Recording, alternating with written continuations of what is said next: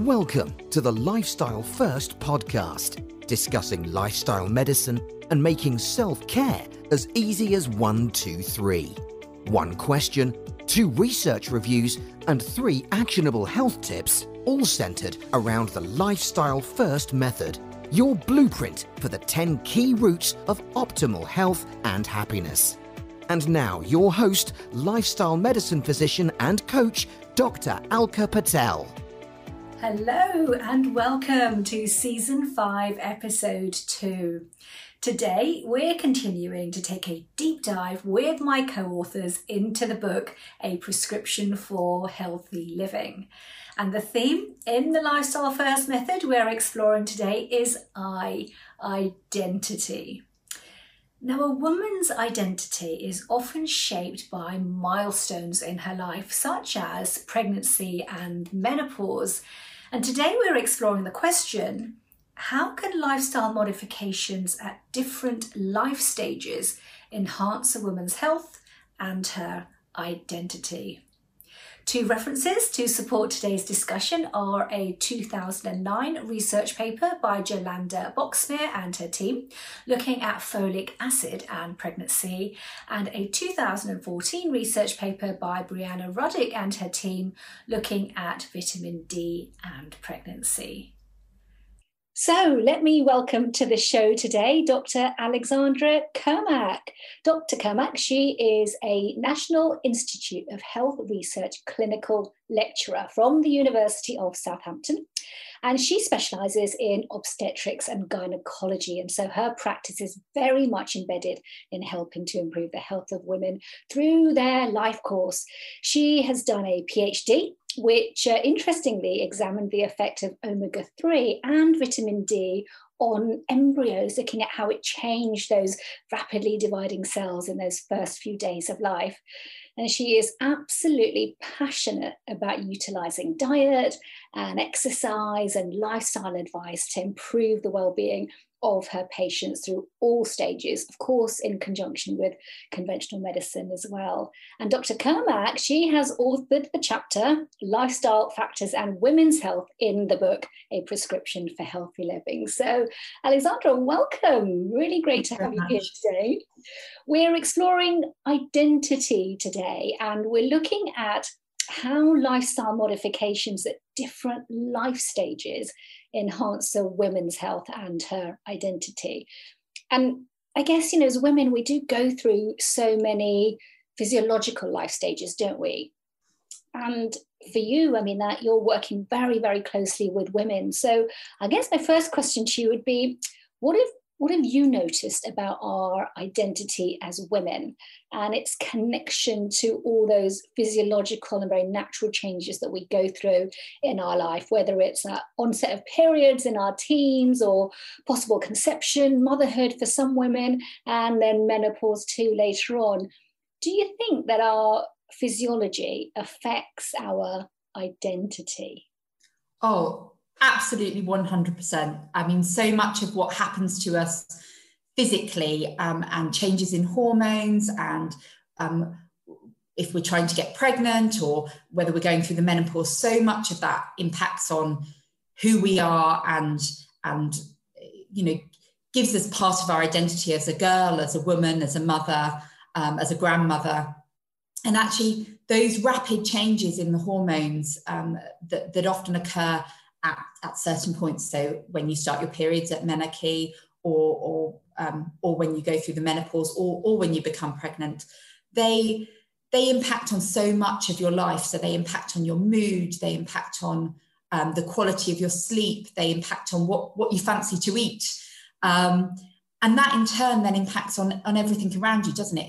It impacts on your relationships and on how you interact with the world, and so absolutely that gives you one part of your identity, and it's something that we need to take into account when we're talking to these women and when we're treating them. And actually, when something goes wrong in that, so when somebody can't conceive, or when somebody goes through an early menopause, actually the effects on their identity can be absolutely huge. There's been one study that said that the psychological impacts of subfertility on a woman are similar to a cancer diagnosis. I mean, that's just massive, isn't it? So absolutely, everything we go through impacts on our identity, and I just think it's really important that we bear that in mind. Yeah, I think you've hit on something really important there, haven't you? Is it's being able to express that identity, and particularly in that world of fertility, which I know is your sort of area of expertise.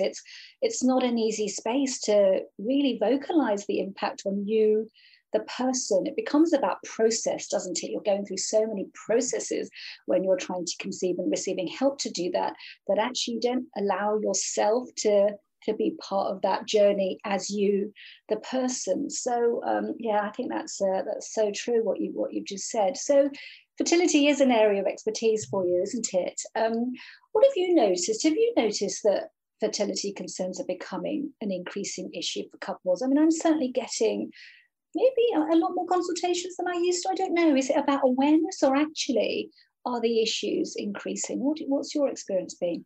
So I think it's probably a multifactorial. I think it's probably both those things. I think people are talking about it much more now, which is fantastic, because, you know, back when our mums became mums, people didn't talk about it. And so actually, if you were struggling to conceive then you just became a woman who didn't have a child, and that was obviously awful, but you had to deal with your own grief by yourself. And now we've come so far in the medical world, in helping people conceive, that actually it's a much more talked about area, which is great. But it is really common. I mean, it's somewhere between 1 in 6 and 1 in 10 couples. So, you know, we all know people. They're going to be our friends. They're going to be in our communities. And actually, we do need to make sure that we're talking to them to allow them to either go down a path where they are seeking medical assistance to conceive, or just to let them grieve the fact that they perhaps won't become a mum. So I do think that's really important, and again all links in with their identity, doesn't it? Yeah, no, completely. So thinking then about lifestyle, you know, we do, as you say, we sort of do medicalize fertility quite rapidly, don't we? I know we give a window, don't we? We say, look, you know, it's very natural for conception to take up to 12 months of having unprotected sex, and after that we'll start the cycle of finding out what else could be going on. So we do at a point in time change what is natural to something that becomes more medicalized. But I really wanted to zone in on lifestyle modifications, because there is so much more evidence, isn't there, about how we can actually enhance our chances of conceiving without needing to medicalize it too early. Of course, there are interventions, and incredible interventions that we have available to us now. But what about before that, or even during that? What are those lifestyle factors that can really help improve those chances of conception? I mean, I think it's great if people, once they decide that they want to try and conceive, if they can start on that journey of making those changes and not get to the point where they've been trying for 12 months and then they think, maybe there's something wrong, I need to make some changes. Because actually we know that the healthier the mum, the healthier the baby. And so if we can make those lifestyle changes nice and early, then actually it can have a real impact on their offspring. I've read a really great study that showed that about 3/4 of women trying to conceive have made at least one lifestyle modification. So that's absolutely fantastic. And that really means that women are taking on board that, you know, they can alter the course of their offspring's life before that offspring is even conceived. So, you know, that's just brilliant. The biggest change that people are making is taking daily folic acid, which obviously we would strongly recommend. There's very strong evidence from the Medical Research Council that shows that taking 400 micrograms of folic acid a day decreases your chance of your baby having a neural tube defect. And that's a defect in the baby's brain or spine. So it can be catastrophic in some cases. So there are some subgroups that should take more than that. For instance, if you're on anti-epileptic medicines and things. So it's important that if you have any additional risk factors, that you have a chat with your GP or your specialist before starting on folic acid to make sure you're taking enough. But otherwise it should be 400 micrograms. Now, in addition to preventing neural tube defects, folic acid has been shown to increase the chance of conception in couples undergoing fertility treatment. And they've shown that there's a 3-fold increase in biochemical pregnancy in women undergoing IVF, which again is huge. Now, you could argue that a biochemical pregnancy, what that means is that you have those pregnancy hormones there. It doesn't necessarily mean that it results in a live birth, but actually increases your chances. You've got over one hurdle. So that's great. So it's really a double bonus. It's a no-brainer. We should absolutely be encouraging women to take folic acid. I mean, I've done an audit which did show that it's actually probably only about 71% of women are, and that's women who are undergoing fertility treatment. So we really, as healthcare professionals and as friends of people that might be undergoing fertility treatments, we just need to get that message out there that folic acid is so important.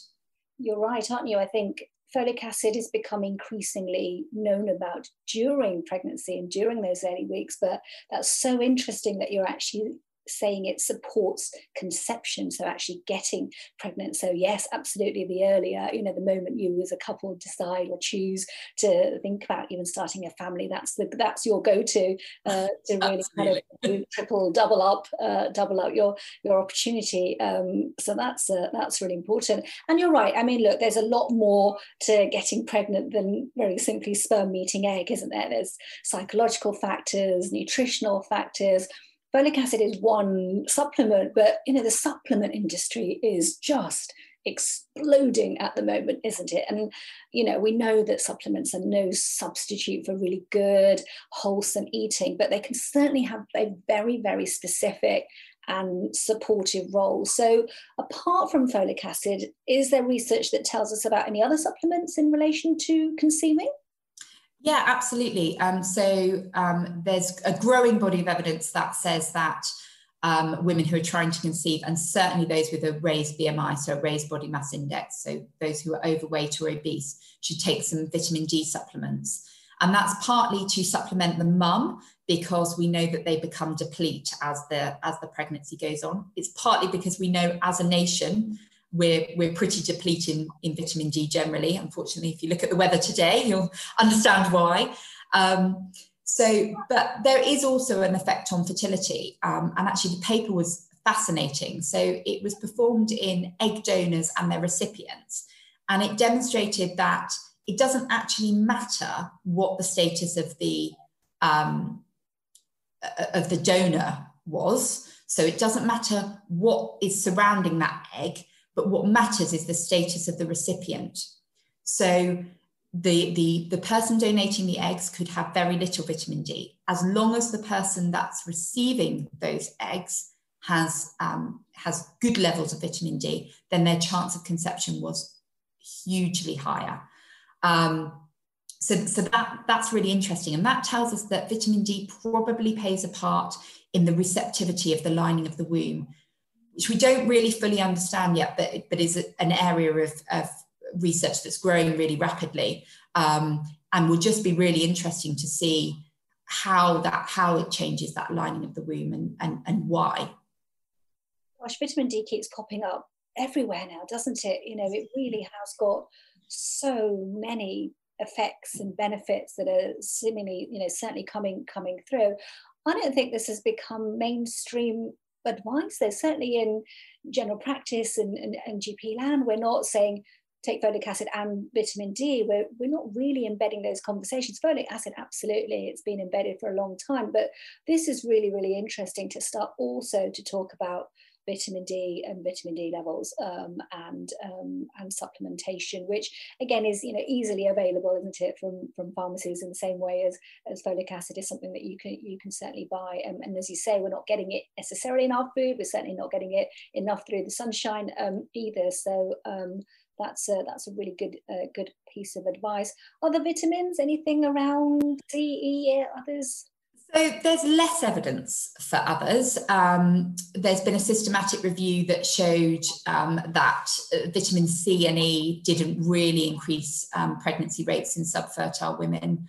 I personally, during my PhD, looked at omega-3 and vitamin D. We did give 10 micrograms of vitamin D to the women and their partners who were undergoing IVF treatment.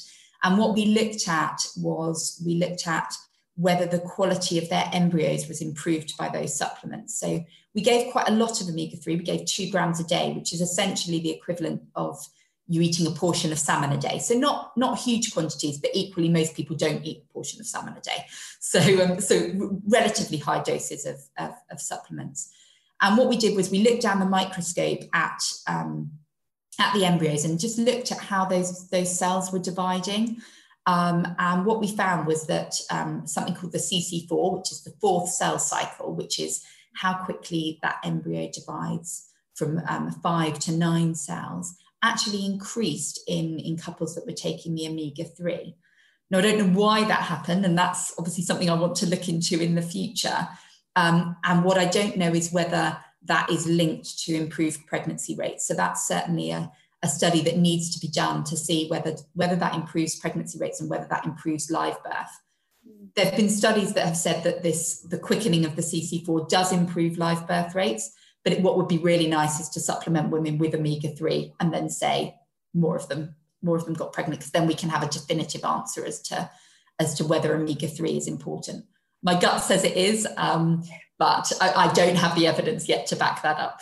Yeah, no, I'm feeling that as well. I want to say yes, but we 100% need a lot more information and research behind that before we start to make that become something that we start to advocate a lot more. But what about real food? I mean, is there a fertility diet? So if you had to put together real food that women should be eating to support fertility, what's your research evidence information telling you? What would that look like? So, I mean, my gut says that it would be healthy food that we all know what we should be eating. I don't think we should be cutting out any big food groups. So, I think there's a lot of faddy diets out there now. So I think we need to be very sensible about what we eat and sort of everything in moderation. A Mediterranean diet, so one high in vegetable oils, fish, vegetables, legumes, low in sort of carbohydrate-rich snacks. That's been positively associated with an improvement in folate levels, vitamin B6 levels, and also a 40% increase in the probability of pregnancy. They were couples undergoing fertility treatments, but it still showed a difference. Now, part of the problem is those women were reporting what they eat. So that does make these studies slightly harder. I mean, obviously, it's very difficult to truly get a picture of exactly what someone's eating, because they're all the studies are done retrospectively. But 40% is a huge increase. So, and that Mediterranean diet definitely has benefits, and we know it has benefits for so many other areas of life as well. Another study looked at a fertility diet, and they said more monounsaturated fats rather than trans fats, more vegetables rather than animal sources of protein, low glycemic carbohydrates. So that's your things like sweet potatoes, high fat dairy. And then they also included a multivitamin and iron from plants and supplements. So, and that decreased their risk of ovulatory fertility disorders. So that's things like polycystic ovarian syndrome. So there is some evidence out there, but to pinpoint exactly what a person should be eating is a very difficult thing to do. I mean, the message has to be eat lots of fresh fruit and vegetables, minimal processed foods, and that can only be a good thing for you and your offspring. 100%, absolutely. And often when I'm having these conversations about food with women, the next thing that comes up always is exercise. I get asked about that a lot as well. So we talked about supplements, we've talked about real wholesome food. But what about exercise then? So pre-conception, what I find is that women are quite worried about continuing perhaps high levels of exercise and wondering how that affects their chances of conceiving. And then also in those early stages of pregnancy, women are worried about risks to baby with continuing exercise as well. Have you got specific advice here as well? So this is a bit of a tougher one. Physical activity is definitely important, but we would be saying perhaps don't have very excessive levels of activity. So, for instance, elite athletes often have a low body mass index and often have associated ovulatory disorders. Now, in the general population, I would say, if you are a runner and you normally run 5K 3 times a week, then actually you're going to do yourself or your baby no harm whatsoever by continuing to do that. If you decide you want to conceive and suddenly start running marathons every day, then that probably isn't so good for you. So I think it's about being sensible, isn't it? And it's about continuing to do in a level of exercise that's appropriate for you, provided it's not nothing and provided it's not excessive. Yeah, and it is. It's tuning in, isn't it? Absolutely. And certainly there are guidelines, aren't there? Exercise guidelines from Public Health England for pregnancy as well. So I think that might be useful to share as well. So so we've talked a lot, haven't we, about sort of that particular stage in our identity cycle or in our life cycle, which is around conception and pregnancy and motherhood for those of us who choose to or can. What about the other 2 stages in our life cycle that we tend to identify with? So that's menarche, which is the start of periods at one end, and menopause, that's the end of periods at the other end. So what's your experience then of the influence of lifestyle at these 2 stages? So, I mean, these are definitely parts of our life that we really shape our identity, aren't they? I mean, I can remember starting my periods. So, that is a huge part of us. So absolutely, our lifestyle can influence this. And there's been some research that's demonstrated that girls that have a higher fat intake are more likely to have accelerated menarche, so start their periods earlier. And conversely, those with the more Mediterranean style diet, which keeps cropping up, doesn't it? And higher levels of physical activity are more likely to have a later menarche. And that is important, that does matter, because there is a large body of evidence now that links early menarche to increased lifetime risk of breast cancer. And that it's possible that that's due to the prolonged exposure of the estrogens. And there's also some controversial evidence that links it to an increased risk of ovarian cancer. Now, that's not so definite. And clearly, I'm not saying that people that have an early menarche should worry about breast cancer and ovarian cancer. But actually, again, if we can help those teenagers be healthier and help them to have a better diet and help them to have appropriate levels of physical activity, then actually that's only going to help them through their lives. So that stage is definitely really important. And then again, at the stage of menopause, more and more women seem to be coming to us and saying, I don't want HRT, please don't put me on HRT. I don't know if you found that. So they're trying to manage it with their lifestyle and with diet. I think the most common and problematic symptom that I experience are vasomotor symptoms. So hot flushes, night sweats, that definitely seems to be what bothers women most. And studies have shown that those that have diets with a higher intake of vegetables and fruit, and even a vegan diet, which clearly isn't for everybody, but have less frequent and less severe vasomotor symptoms. And they also have better control of their weight, which again has been associated with the elimination of symptoms. So I think it's all linked in, isn't it? It's linked in with how we feel about ourselves, and actually that links in with the symptoms that people have during the start of their periods, pregnancy, and the end of periods. I think menopause itself is probably a wonderful topic that we need to come back to and really explore in depth. I think it's it's very much about choice, and whether we're talking about HRT or lifestyle or anything else associated in identity and belonging. And a lot of things that I come across with women going through the menopause are very much related to emotions, concentration, memory, and again very much about identity as well. So maybe we'll have a much broader chat about that on a future episode, Alexandra, because there's a lot to talk about there.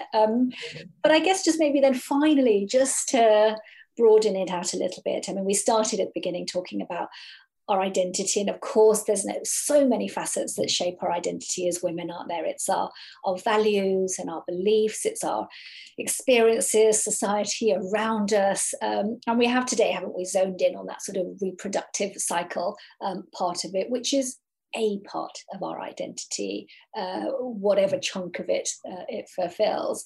So I guess I just wanted to probe a little bit into your own thoughts about these sort of biological rhythms that we have, our very natural biological rhythms, and how you feel those rhythms and our lifestyles and our identity are intertwined and connected. What are your thoughts?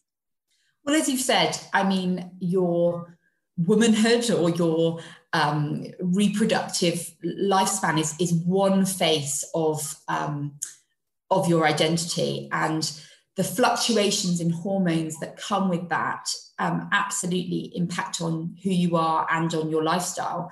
And then the converse is true. So we, by having a healthy diet, by doing moderate levels of exercise, by getting good quality sleep, we can modify the effects that those hormones have. And so we can change what we're identifying with and how we feel about our own identity.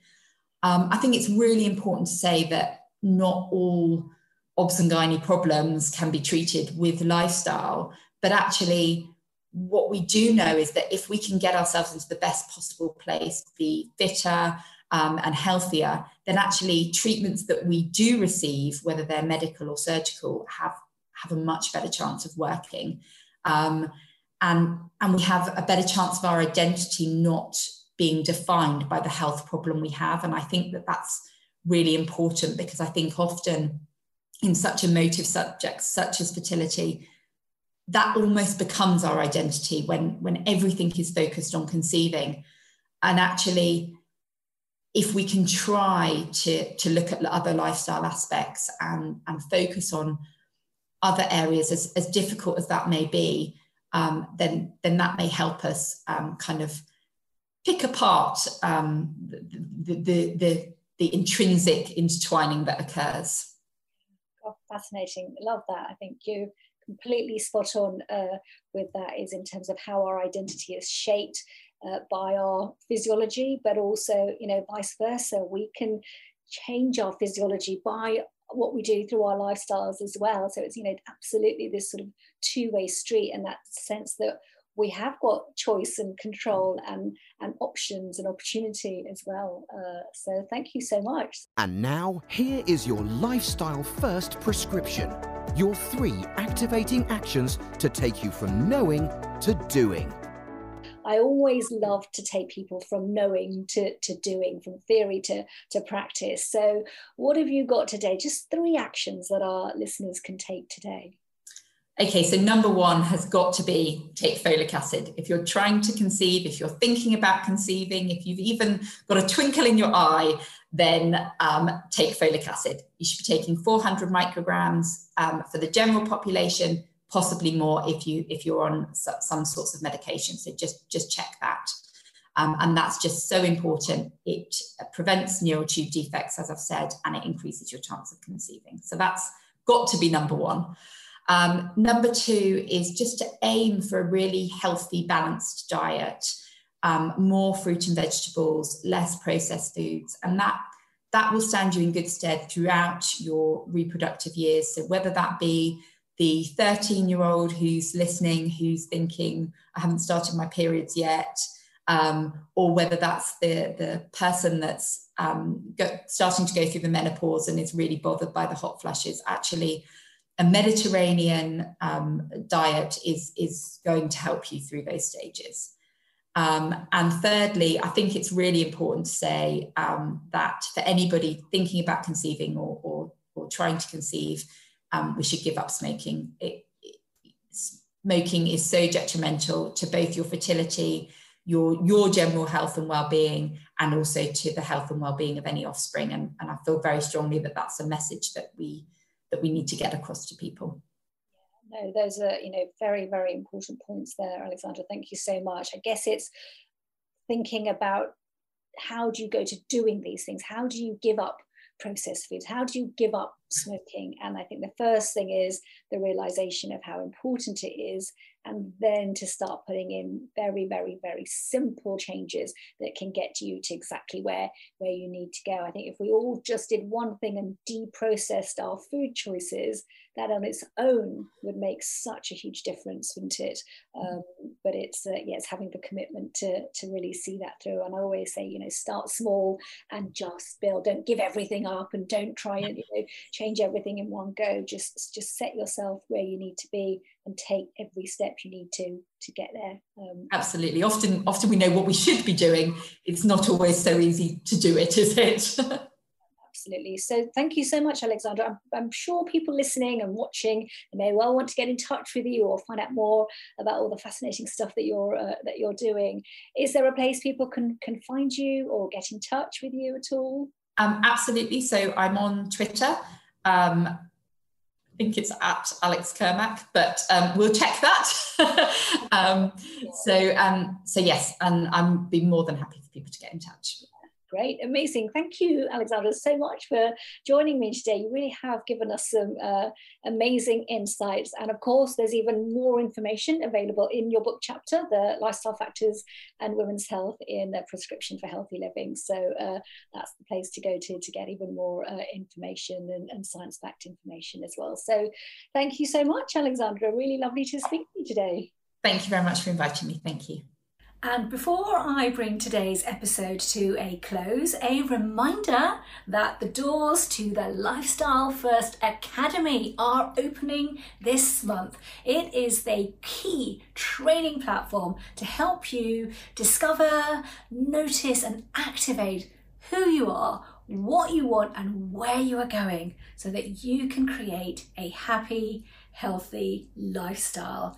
And my flagship course, Start Now, Transform Your Lifestyle to Transform Your Life, launches on the 24th of January. So join now with a special discount code JAN24.